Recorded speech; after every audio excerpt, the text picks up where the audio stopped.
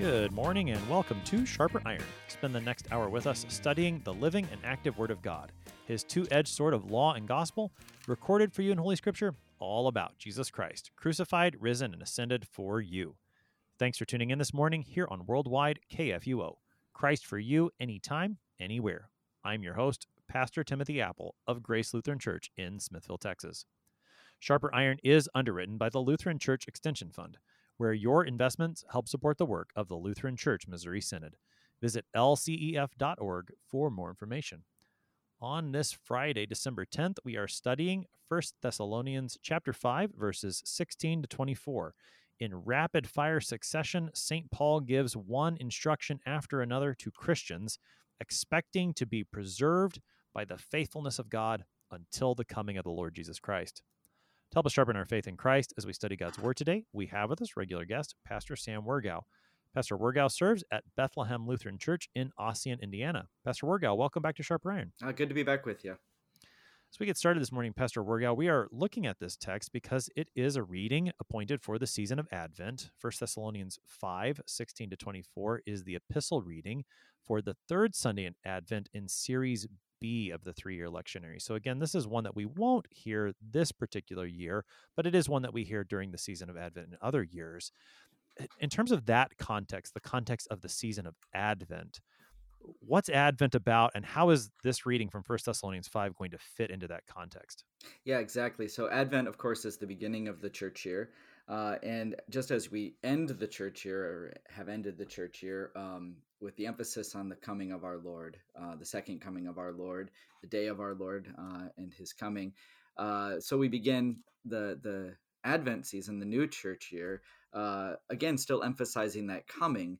And of course, we're looking forward to his coming, the remembrance of his coming in the flesh in Christmas. But Advent is much more than just simply getting ready for Christmas season, but it is a season of repentance. It is has been considered historically a penitential season as we draw attention to the coming of our Lord, and also how we wait for him now for his second coming.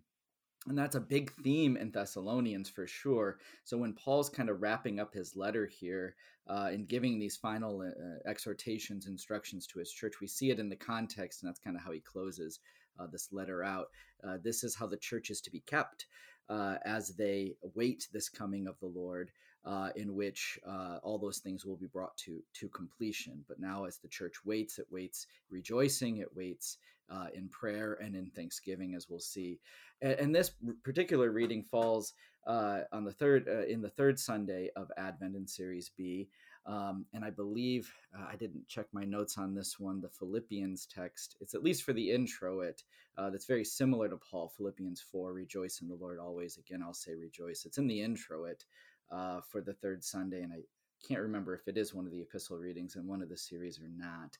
But the point being here is here you have it, and you have it as the kind of a general theme for the third Sunday. Historically, that's been called Gaudete Sunday, or Gaudete, coming from the Latin for rejoice. And it's the one, if you have an Advent wreath in your church, this is when the pink candle or the rose candle is lit. And it kind of stands a little bit distinct and a little bit apart from all the other Sundays in Advent, because as I said, Advent is traditionally a season of repentance, a season of looking forward to our Lord's coming. And as we wait for the Lord and prepare for his coming, it's a season of repenting of our sins and trusting in Christ. And this is kind of a slight break in the penitential nature of the season, where the color changes and we see the intro, it sings out rejoice. And again, it's the fact that celebration of the Lord's birth is drawing ever closer. And so the church, even in its repentance, can't help but rejoice. Rejoice in the Lord always. Yeah, and again, that's that rejoice in the Lord always is part of the introit for this Sunday. And it is that Philippians 4 passage does come up in Series C on the third Sunday in Advent. So we'll be looking at that really soon here on Sharper Iron as well. And we see that theme definitely here in 1 Thessalonians 5, that theme of joy for this particular Sunday in Advent, but also then the whole text and that focus on the Lord's coming fitting in the whole season of Advent. Now you mentioned a little bit already of this, Pastor Wurgal. We're jumping in here at the end of First Thessalonians, and it is anytime we pick out a particular text of Scripture to study, it's always good to have a bit of context. We have looked at one previous text from First Thessalonians in this study. It was in First Thessalonians 3. It's been a little while since we did that. So help us with a little bit of that context. What should we know about this letter as a whole, what Paul's up to that'll help us with this, almost the conclusion of this letter today?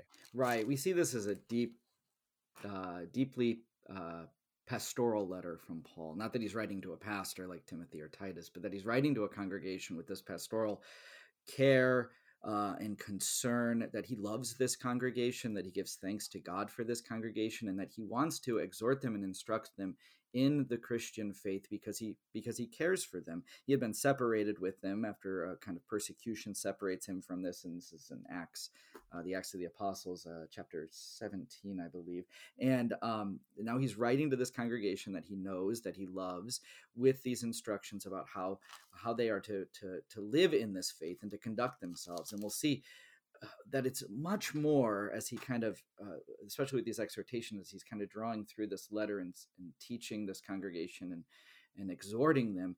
He's not simply just laying down all of these rules that they need to abide by, but he's teaching and exhorting them how they their faith in Christ is then put into action, how they are to live as the children of God, how their faith kind of overflows into their lives as God continues to build them up and to grow them in the faith. Yeah, this is a letter that Paul wrote to a church he had to leave more quickly than he probably would have desired. You mentioned Acts chapter 17, and that does record how he pretty much got chased out of Thessalonica before he had a chance to do a whole lot there. And we talked a little bit about this with First Thessalonians 3, that he had been concerned what was going to be the status of the faith of this congregation. He'd received a really good report from Timothy that they were holding steadfast.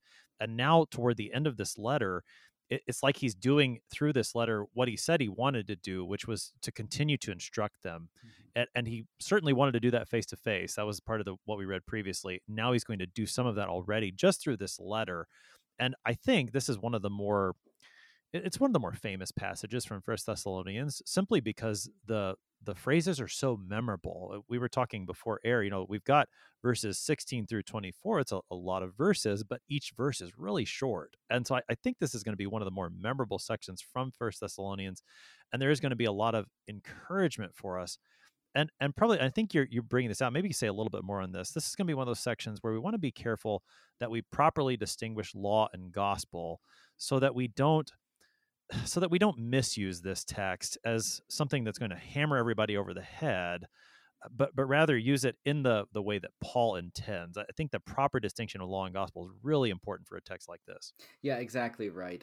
Because again, this is stemming from their life of faith in Christ. This isn't Paul coming down heavy-handed to do these things as if their salvation depended upon it, but this is, you are saved by grace through faith. You are children of God.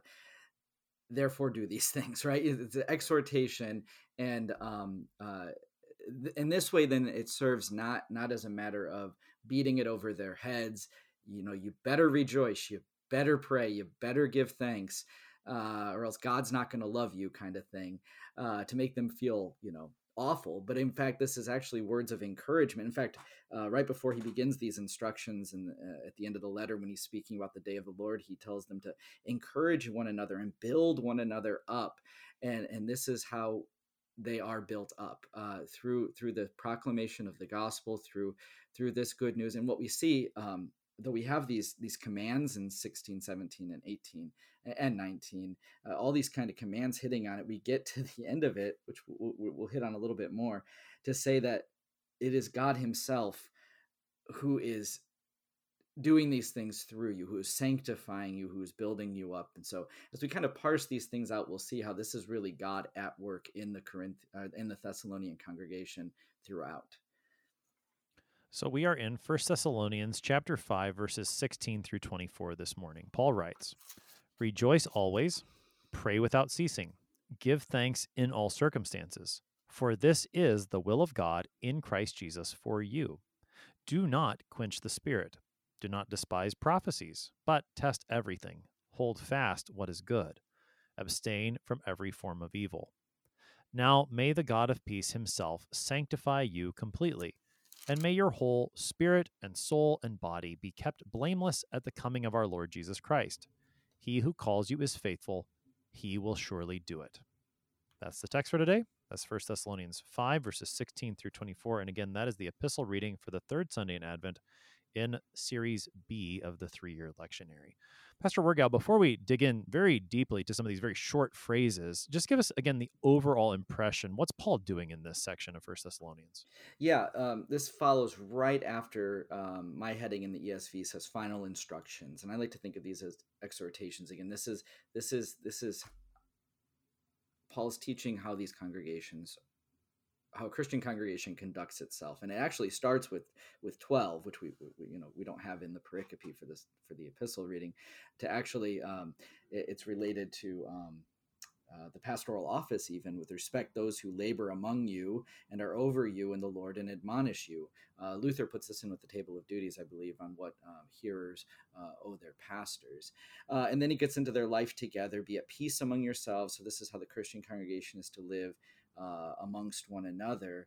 And then finally it leads up into this seeking good to do to one another and to everyone. And then we get into this almost a sense of how they are to be worshiping and living in their lives of faith. And what's interesting with these 3 verses, so you have 3 commands. You have rejoice, you have pray, and you have give thanks. And each of those has a adverb or an adverbial phrase that is kind of related to it, that modifies the command. And so it's not simply to rejoice, but it is to rejoice all the time, literally, all the time. And it's not simply to pray, but it's to pray without ceasing.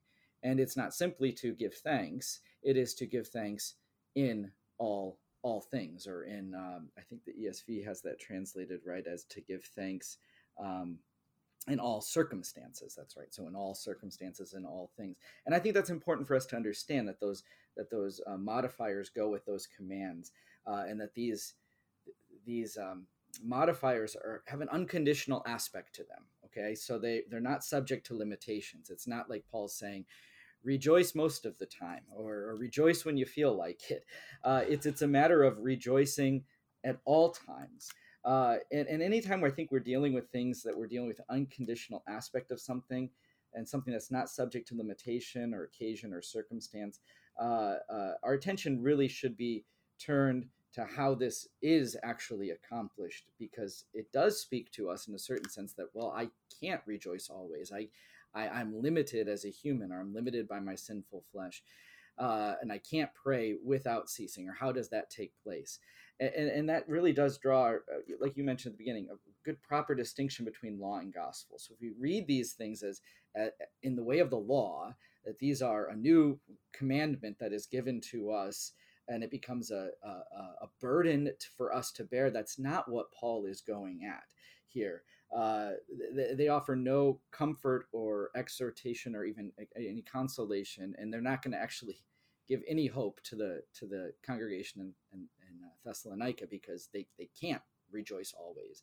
So now we see more, as we dig into this, what this actually means. How does the Christian not only rejoice, but rejoice at all times? Or not only pray, but pray without ceasing, and not only give thanks, but give thanks in all occasions and circumstances, in all things. Just to pick up, and I know we'll come to this as we dig into each particular one, but just to kind of maybe try to draw a point to that I suppose, and I'll use verse 17 as an example, pray without ceasing. There is going to be the effect of this verse that I will, as I examine my own life, recognize moments where I have not prayed when I should. And so in that sense, it is going to function as law that shows me my sin, that points me to my need for the Savior. And I think we'll talk about that when we get there. But that's not the only, or even maybe primary purpose that Paul's writing it. He's not giving me verse 17, pray without ceasing, primarily to condemn me because I was a little bit more busy listening to you just a moment ago than I was praying. Hmm. He's not trying to do, or like when I'm sleeping or something like that. It is intended more of an encouragement, not to just beat us over the head. That effect is going to happen. The law will accuse us, but that's not his primary point. He's doing something else here. Yeah, and I think it really does draw itself together when we get to the end, and this other phrase kind of governs. We shouldn't just think that the end of end of verse 18, that doesn't just govern give thanks in all circumstances, but he goes on to say, this is the will of God in Christ Jesus for you. And the will of God in Christ Jesus for you is giving thanks in all circumstances, praying without ceasing, and rejoicing always. And I think anytime we talk about the will of God like that, and properly, which we'll parse out a little bit more here, but when we talk about the will of God, we always see God's will coming butting heads with our will, right, with our sinful nature. And so that we understand what God's will is not something that I am always fully in line with, as long as I'm still in the flesh, right? So that's how Luther talks about it with the third petition of the Lord's Prayer, right? God's will is done when he breaks and hinders every evil plan and purpose of the devil, the world, and our sinful flesh, right? And so those are the things that actually don't want us to hallow God's name or let his kingdom come, but they're also the things, as we see here in Paul, that don't want us to rejoice, don't want us to pray, don't want us to give thanks. And so you're exactly right. These things will speak the law to us. These things will condemn us, but there's more we're pulling out of this than simply God giving another list, or Paul giving another list of rules for the Christians to abide by. And I really think it does, again, it kind of wells up from this understanding of what is the will of God, how is God's will accomplished, and verse 19, the idea of not quenching the spirit. And as we get into this, we'll see, but we really see that these are the fruits of faith that God works in us, and their foundation is not in our will or our desire or our trying harder to rejoice more or trying harder to pray or trying harder to give thanks, but the foundation is found in the why we give thanks, or why we rejoice, why we pray, why we give thanks, the foundation of our faith in the gospel, in the word of Christ. I'm really glad you brought up the third petition of the Lord's Prayer, because that's where my mind went to, with the will of God. And the thing that I think is very helpful with that is that, the Lord's Prayer, that's the prayer that our Lord himself gave us to pray. And we know that he's going to answer those petitions. He's going to give us those things that we ask for, because it's the prayer he gave. And so he's going to, like, when he tells us to ask for something and we ask for it, he's going to give it. And I think that's a huge way that we need to understand this, that, how am I going to rejoice? How am I going to pray? How am I going to give thanks? These are things that God is going to do through me, in me, for me, as a part of his gift. And so I think that's a very helpful perspective to have that third petition in our minds as we think about what these things are going to look like in our lives as Christians. So let's dig in, because even though these are very short verses, there's tons there. So start with verse 16, rejoice always. Yeah, so this is the like we said, this is where we get the Gaudete for the third Sunday in Advent. So if you're hearing at church or in Christian circles about rejoicing about this time, rose candles and all that kind of stuff, it comes from this understanding of rejoice, which is really just the verb form of the word for joy. So it's literally be joyful, right? And now we need to understand what it means to be a joyful as a Christian, because we don't want to take our cues from the world in understanding joy as being be happy, right? Because again, Paul says rejoice always, and I know that I'm not always happy. And this isn't Paul basically saying, don't worry, be happy, or Paul saying, forget about your circumstances and just get over it and feel happier. Joy is not necessarily about the absence of sadness or difficulty or unpleasantness. That's how we mold it in our minds and in our emotion. But there's a deeper theological meaning.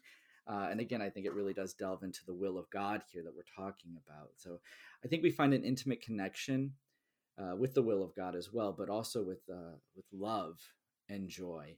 And Jesus really draws this out. Jesus found joy in doing his Father's will and the love of God in sending his Son, and Jesus fulfilling that sending and that will of the Father. So in John 15, Jesus says, as the Father has loved me, so have I loved you. Abide in my love.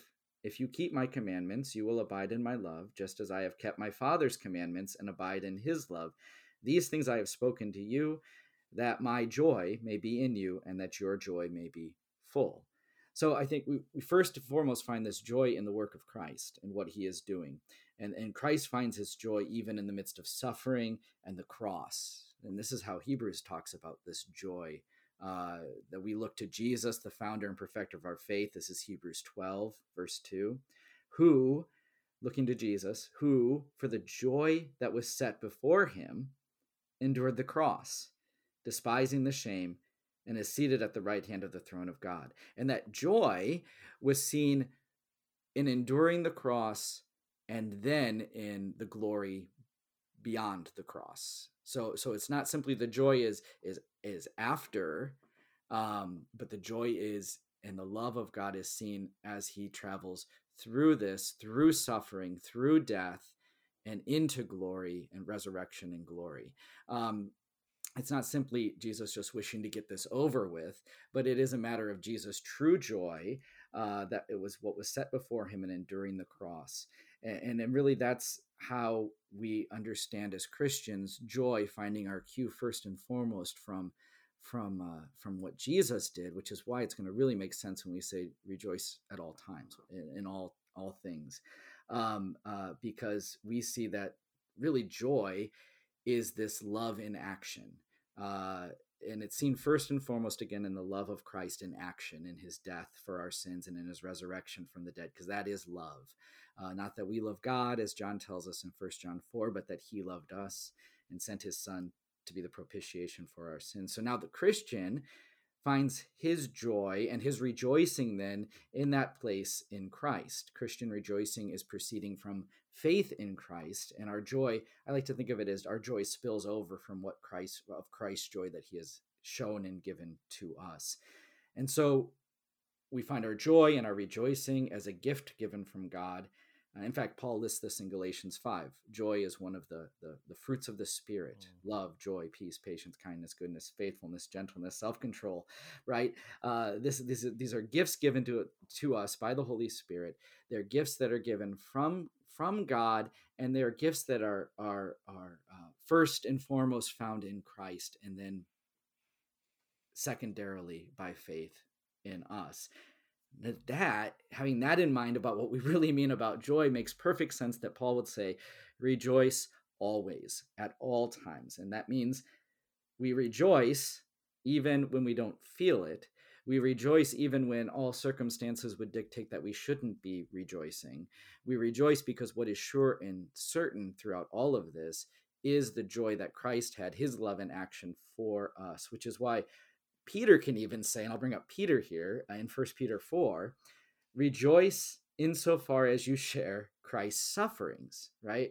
That you may also rejoice and be glad when his glory is revealed. So the Christian doesn't just rejoice in the glory that is to come in the coming of Christ, rejoices even in the midst of present circumstances and suffering, which is exactly why Paul is relating this to the Thessalonians. He had just gotten done talking about the day of the Lord coming and looking forward to that, right?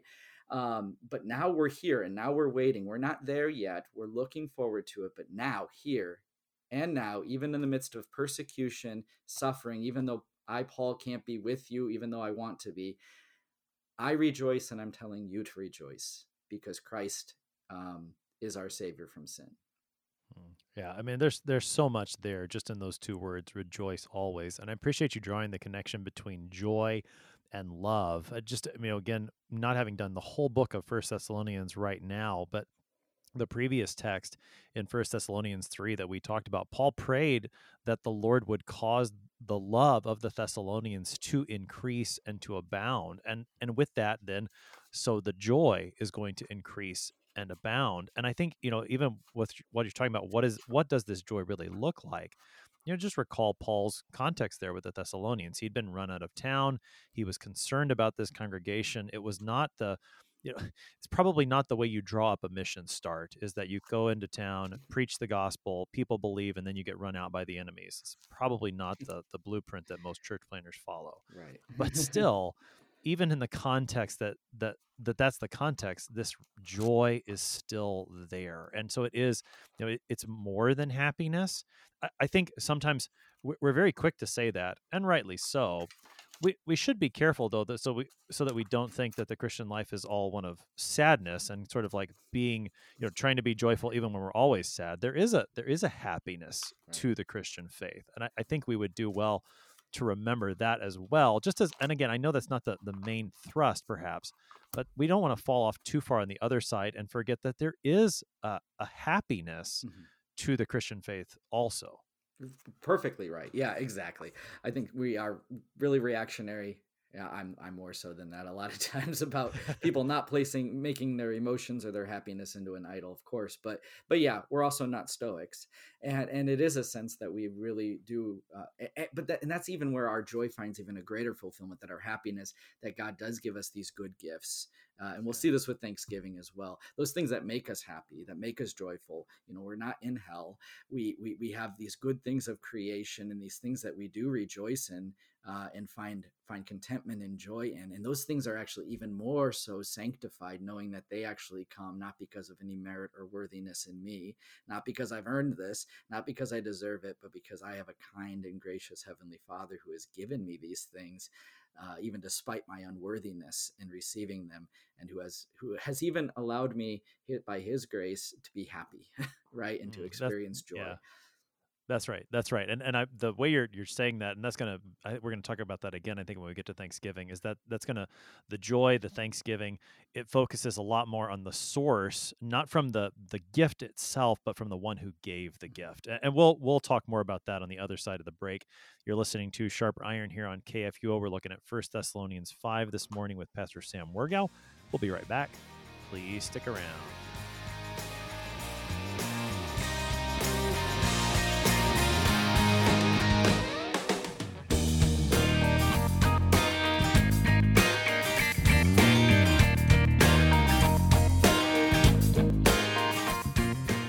Did you know that Lutherans are helping new American immigrants get settled? How about struggling church workers in need of support and refreshment? And we assist at-risk children and provide disaster response to hurricane victims. Through LCMS recognized service organizations, we are doing all this and more. I'm Rahema Kavuga of Lutheran Church Extension Fund, and I don't want you to miss out on hearing what your brothers and sisters in Christ are up to. Visit interesttime.org to see how your support gives life to these works of mercy and love.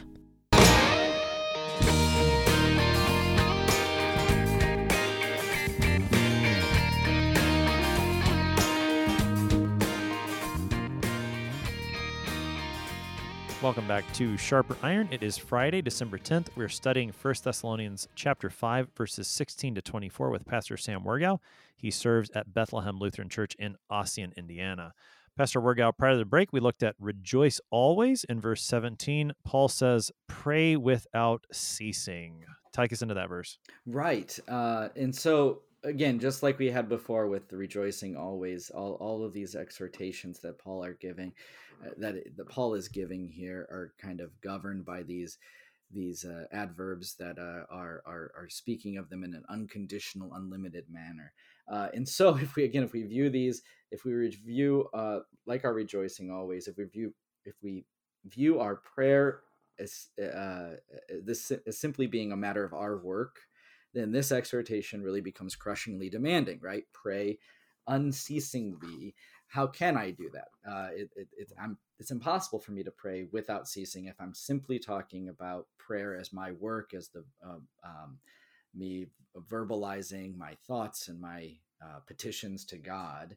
But when we view prayer as the voice of faith, as prayer that which comes from the heart, as dear children ask their dear Father in heaven, as my faith in God confesses itself and speaks not only in a confession, I believe, but in a confession of speaking directly to God, then we see that it becomes based and resting in the promises of God. We see this actual exhortation as a great comfort, that this is something that the Christian is given as a gift, this faith to pray, and with the knowledge that they have a kind Heavenly Father who hears them. To pray without ceasing doesn't mean that I'm always speaking my prayers, of course, to God verbally. In fact, our Lord kind of warns us against that in Matthew 6, right? When he says, don't heap up empty phrases as the Gentiles do, for they think they're going to be heard for their many words. So it's not about the number of words, but it is about the idea that our faith in Christ unceasingly receives and lives in these promises of God, and unceasingly also then is calling upon God. And we remember that this is the kind of the foundation comes from just like with rejoicing and joy for the Christian. It starts not with the Christian, but it starts with Christ, and it starts with what he has done. And I think it's really important for us to remember who is the only one who can pray, and the only one who does pray without ceasing, and that is our God. And we sometimes we get a little confused in this. Okay, well, I thought we pray to God, right? But the scriptures describe it as both Christ and the Spirit's intercession for us, as well as our prayers to God as well. So I think it's really important for us to understand that the Lord gives us the Lord's Prayer. Our Lord gives us the Lord's Prayer, and starts it with our Father. And of course, we know that our Father speaks about our. We all say our Father, all Christians, because God is all of our fathers. We're all children of God. But we also know that we pray. The one who gives us the prayer is the only begotten Son of God. So not only do we pray the Our Father with every fellow believers, but the only begotten Son of our Father, our Lord Jesus Christ, prays. And Paul talks about this in Romans 8 as well, that the Spirit helps us in our weakness. We do not know what to pray for as we ought, but the Spirit himself intercedes for us with groanings too deep for words. So we know that prayer is directed to the Father through the Son by the power of the Holy Spirit, and we know that prayer finds its foundation not in our fervitude or our or even our desire, but it finds its place in the faith in Christ and the words and promises of Christ that we have, and then that issues forth in this prayer. Which is even unceasing, even when they're not spoken, because it speaks to the whole of our life and the whole of our being as Christians. And I think the connection to Christ praying for us at the right hand of God the Father, the Spirit's praying for us as well. I think that's very well taken. Because it does make this, again, more than just, this isn't Paul getting mad at you because you weren't praying over the break that we just had here on Sharper Iron. That's not the point. And I think particularly the way you connected to Christ is a gospel emphasis of this. And just in terms of, one of the ways that I think about verse 17 in a very practical way, pray without ceasing, means that I'm able to pray at any time. There's no time when God won't hear, when God won't answer. And the way that I've described it, that I find helpful, at least for me personally, is that prayer is a reflex for us as Christians. When something happens to us, the response, the reflex is to pray. And even, another helpful way that there's two basic prayers. One is God be praised. The other, Lord have mercy. And no matter what the situation, no matter what the time, there's a prayer for that. I guess there's an app for that. There's a prayer for that. That's, I think, again, to try to put some flesh and bones on those words, pray without ceasing. I really appreciate, again, what you said about the connection to Christ praying for us. And those are just some of the ways that I've tried to help make that, because, pray without ceasing. Well, what does that look like? Those are a couple of ways that I've tried to put some reality. This is how you put it into practice. Right, exactly. Because we do fall into the danger, I think, when we kind of start talking and understanding, rightly so, that prayer is the voice of prayer, the voice of faith. Sorry, that our Heavenly Father, to put these gospel emphasis on it, are really good for a foundation, right? But we shouldn't use that then as an excuse to not pray, right? Jesus is praying for me, the Spirit's praying for me. I can just put it on cruise control and just coast through, because I think the scriptures also do direct us to the spiritual exercises. And a good Christian practices of our life is to be about prayer, daily prayer, praying often. And that takes work. It really does. I know we're saved by grace and through faith, and not on account of our works, but the Christian life in the new obedience as we live as Christians is about this the spiritual exercise. The Greek word is ascesis, and this is what Paul talks about in 1 Timothy 4 with Timothy, right? This training for godliness, right? And it's not like God does his part and I do my part, but it is God has given me the ability, God has given me the gifts, and we need to fight that old Adam. Beat him down through contrition and repentance, but then also this new man in us being raised up to continue to be strengthened and exercised in hearing God's word and calling upon him in prayer and praise. So take us into the next one. Give thanks in all circumstances. Yeah, give thanks in all circumstances. Again, so we have this word eucharisteo, or the verb form eucharisteo. This is where we get actually the term Eucharist as one of the names for the Lord's Supper, the Holy Communion. And again, this is in all circumstances or in all things. And just like with the other ones, this is a giving thanks. Just like rejoicing and praying, the Christian finds the foundation of his thanksgiving in something different than his circumstances, be they good or bad, but finds the foundation for his thanksgiving in the person and the work of Christ, which is why then we can give thanks in all things. Now, I know we're not too far off of Thanksgiving, right? Less than a month probably here, and probably heard a lot about what it properly means as a Christian to give thanks. If we haven't, here we go. Because it's really important for us to understand what Christian Thanksgiving is all about and how it differs from, again, we don't take our cues from the world when it comes to the idea of giving thanks. Because again, it does include, and it has these things of creation, the first article gifts that we give thanks to God for. Amen. Very true. We're thankful that we have stuff and comforts and happiness and family and food and all of these good things. Excellent. And it's not wrong to be thankful for those things. But then Paul puts this word in all circumstances here, right? Which really makes us wonder, well, what does he mean? And I think it forces us to look a little bit deeper about what this giving thanks is all about. So all of these created things are good and they come from our Heavenly Father. We confess it in the first article of the Creed, right? That he has given me my body and soul, eyes, ears, and all my members, my reason and all my senses, and still takes care of them. Clothing, shoes, food, drink, house, home, wife, children, land, animals, all that I have. He's given me those things and he continues to take care of them, defending me from all danger, guard and protecting me for sure. But then we say, those are all the things that he does give us, created gifts. Then we confess, again, this is the first article explanation in the Small Catechism, that all this he does purely out of fatherly divine goodness and mercy, without any merit or worthiness in me. And I think that's we're getting to the idea of why we give thanks in all circumstances. And this is where I always teach, when I teach the catechism, this is where you start to see the second article bleeding into the first article.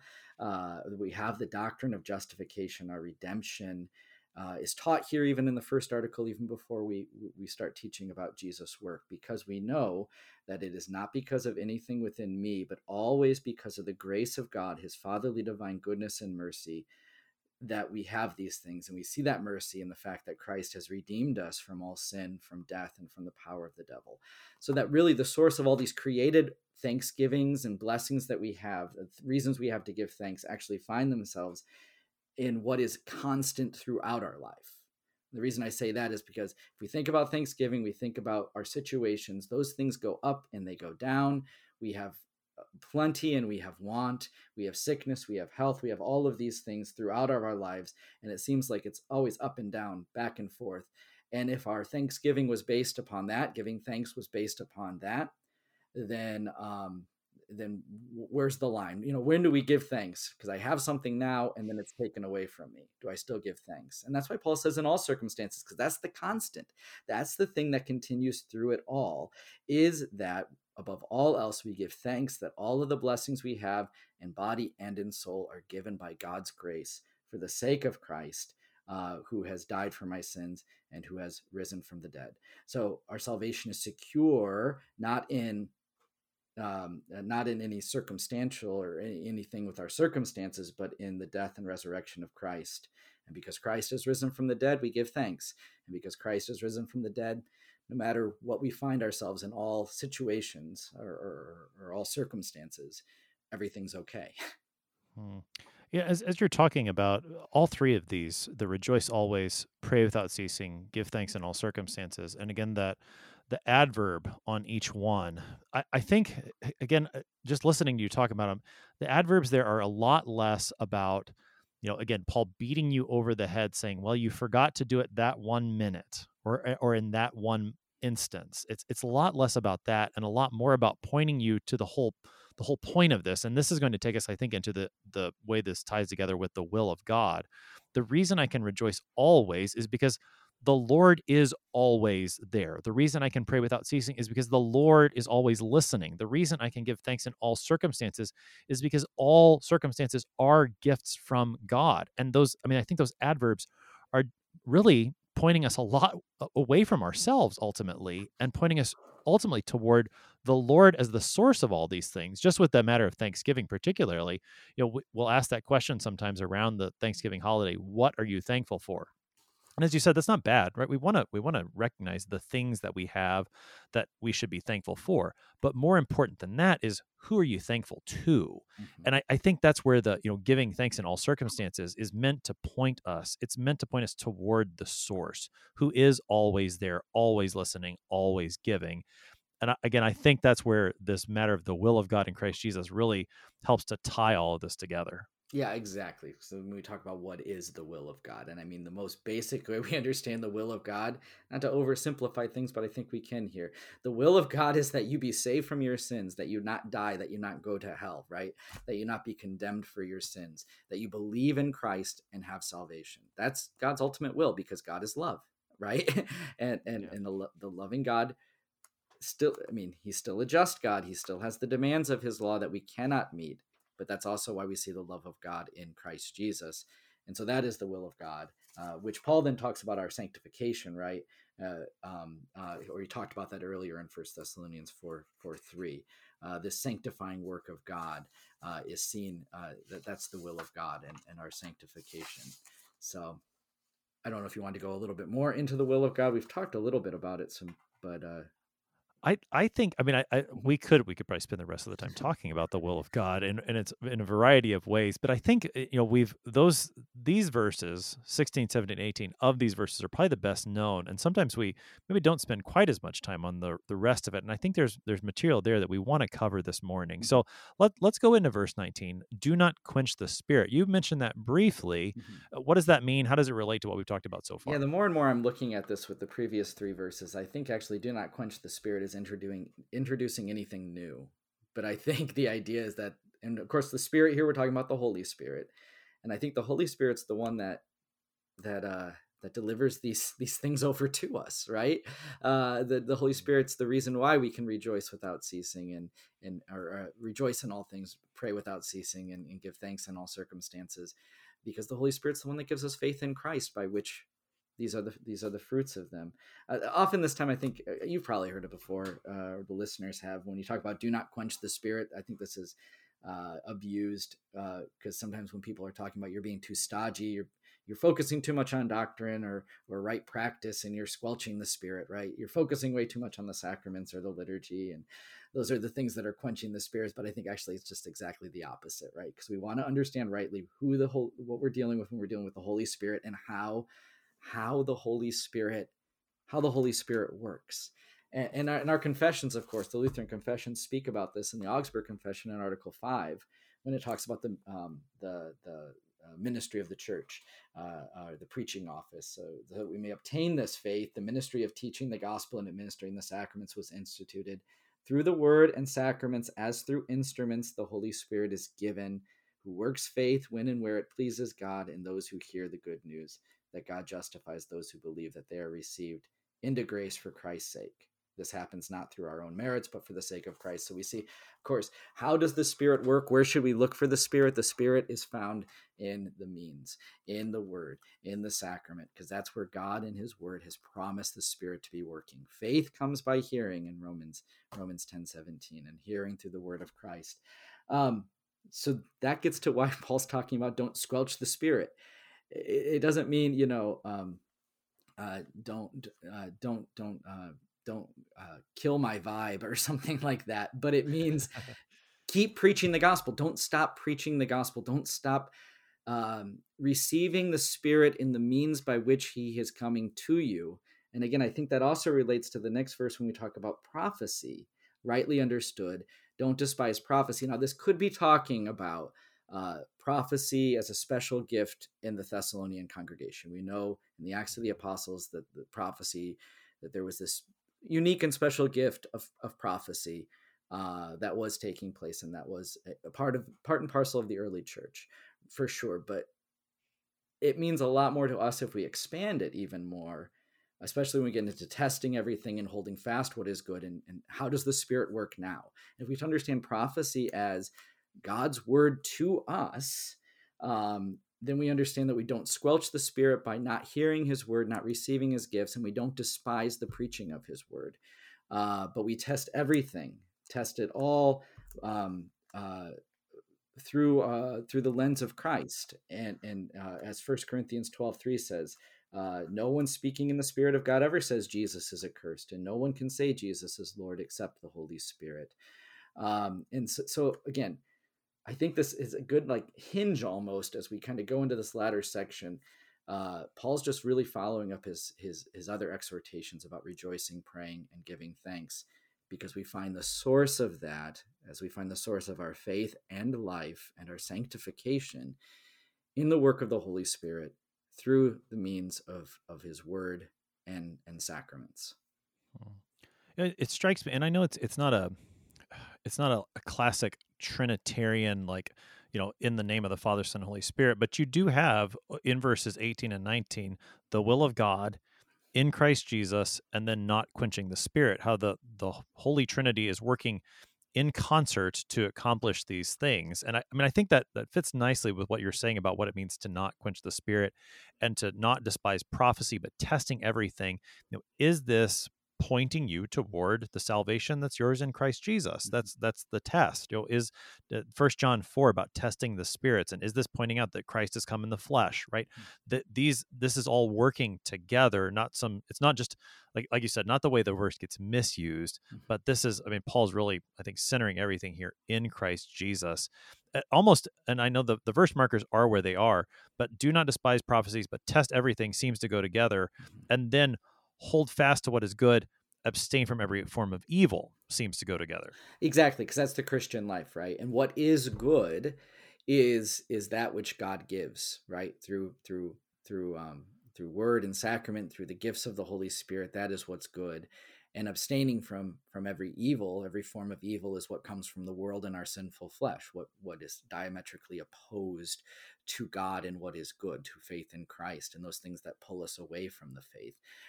And I think this kind of comes up too when Paul to the Galatians talks about the Spirit and the flesh, right? And I'm trying to think. I'm spacing on it in Galatians 4, 5. The fruit of the Spirit is in Galatians 5. Yeah. I'm thinking of where. Sorry, I'm going to pull it up here. Sorry. That's all right. Because I wasn't planning on talking about this, but now I'm thinking about it. I want to talk about that one too. When he talks about so much. Yeah, I know, right? The Spirit to keep us from doing the things that we want to do. Come on. I don't know that I'm going to be able to help you now, right, Pastor Wergo. No. There it is. Galatians 5:17. The desires of the flesh are against the Spirit, and the desires of the Spirit are against the flesh. For these are opposed to each other to keep you from doing the things you want to do. It's exactly what Paul's bringing up here too with the Thessalonians, right? Hold fast what is good. That is what's from God, what's from the Spirit. Abstain from every form of evil, because these things are the desires of one are contrary to the other. And so the Christian is strengthened by the word, by the sacraments, continues forward in holding fast, receiving and staying grounded in what is good. That is what is given by the Spirit, and abstaining, staying away from those things which are evil, because they are contrary to what is given by the Spirit. Now, if any of this section, verses 16 through 22, if you're wondering, what does this have to do with the season of Advent, verses 23 and 24, I think really make it plain. So take us into the way Paul concludes this section, make some of those Advent connections for us in those last two verses of the text. Right. And what Paul, like we said, with Advent's about the coming of the Lord, both his past coming and remembering that at Christmas, his present coming to us in word and sacrament, and his future coming again on the final day. But I think especially because he's coming off of the beginning of verse 5, talking about the day of the Lord coming, the coming of the Lord at the end of verse 4 and the beginning of verse 5. We really are looking forward to this coming of our Lord Jesus Christ. Now, the benediction and the blessing that he gives is that God himself, so he's the one doing this, would sanctify you completely, and your whole being, spirit, soul, body, that would be kept blameless, not because of anything within you, because remember, it's God doing the sanctifying, God doing the making holy through the forgiveness of sins in his means of grace. And by those means, may God make you holy, sanctify you, so that you're kept blameless, not by your works, but by faith in Christ at the coming of our Lord Jesus Christ. The final coming really is what we're talking about here, because this is where Thessalonians are in the context of their life of faith now, as they live in this world, even under persecution, even with all its evils, even when they are not in circumstances that seem joyful, or situations where you think you should be giving thanks, or they're limited by their flesh and not being able to pray without ceasing. But God himself will sanctify us through his word and through his sacraments to keep us blameless at the coming of our Lord Jesus Christ. And then that's why I think 24 is the best when it ends. He who calls you is faithful. He will surely do it. So again, there's no doubt that Paul is not about the business of just heaping on demands of the law, because he's saying, even when you're faithless, he who calls you is the faithful one. He is the one who is going to accomplish this in and for you. So hold fast to that, hold fast to what is good, and find your place in your coming Lord, who is coming again, but who is even now coming to you to sanctify you completely. It's still God at work in you and in his congregation, in his church, to do these things. That last verse of our text, the faithfulness of the Lord, and he's the one that's going to accomplish it. It's amazing that theme of Advent is one that I don't know that I'd caught before doing this series and pulling all these Advent epistles out. This was a theme that we saw in 1 Corinthians 1, which is also a reading in Series B for the first Sunday in Advent, but also then in Philippians chapter 1.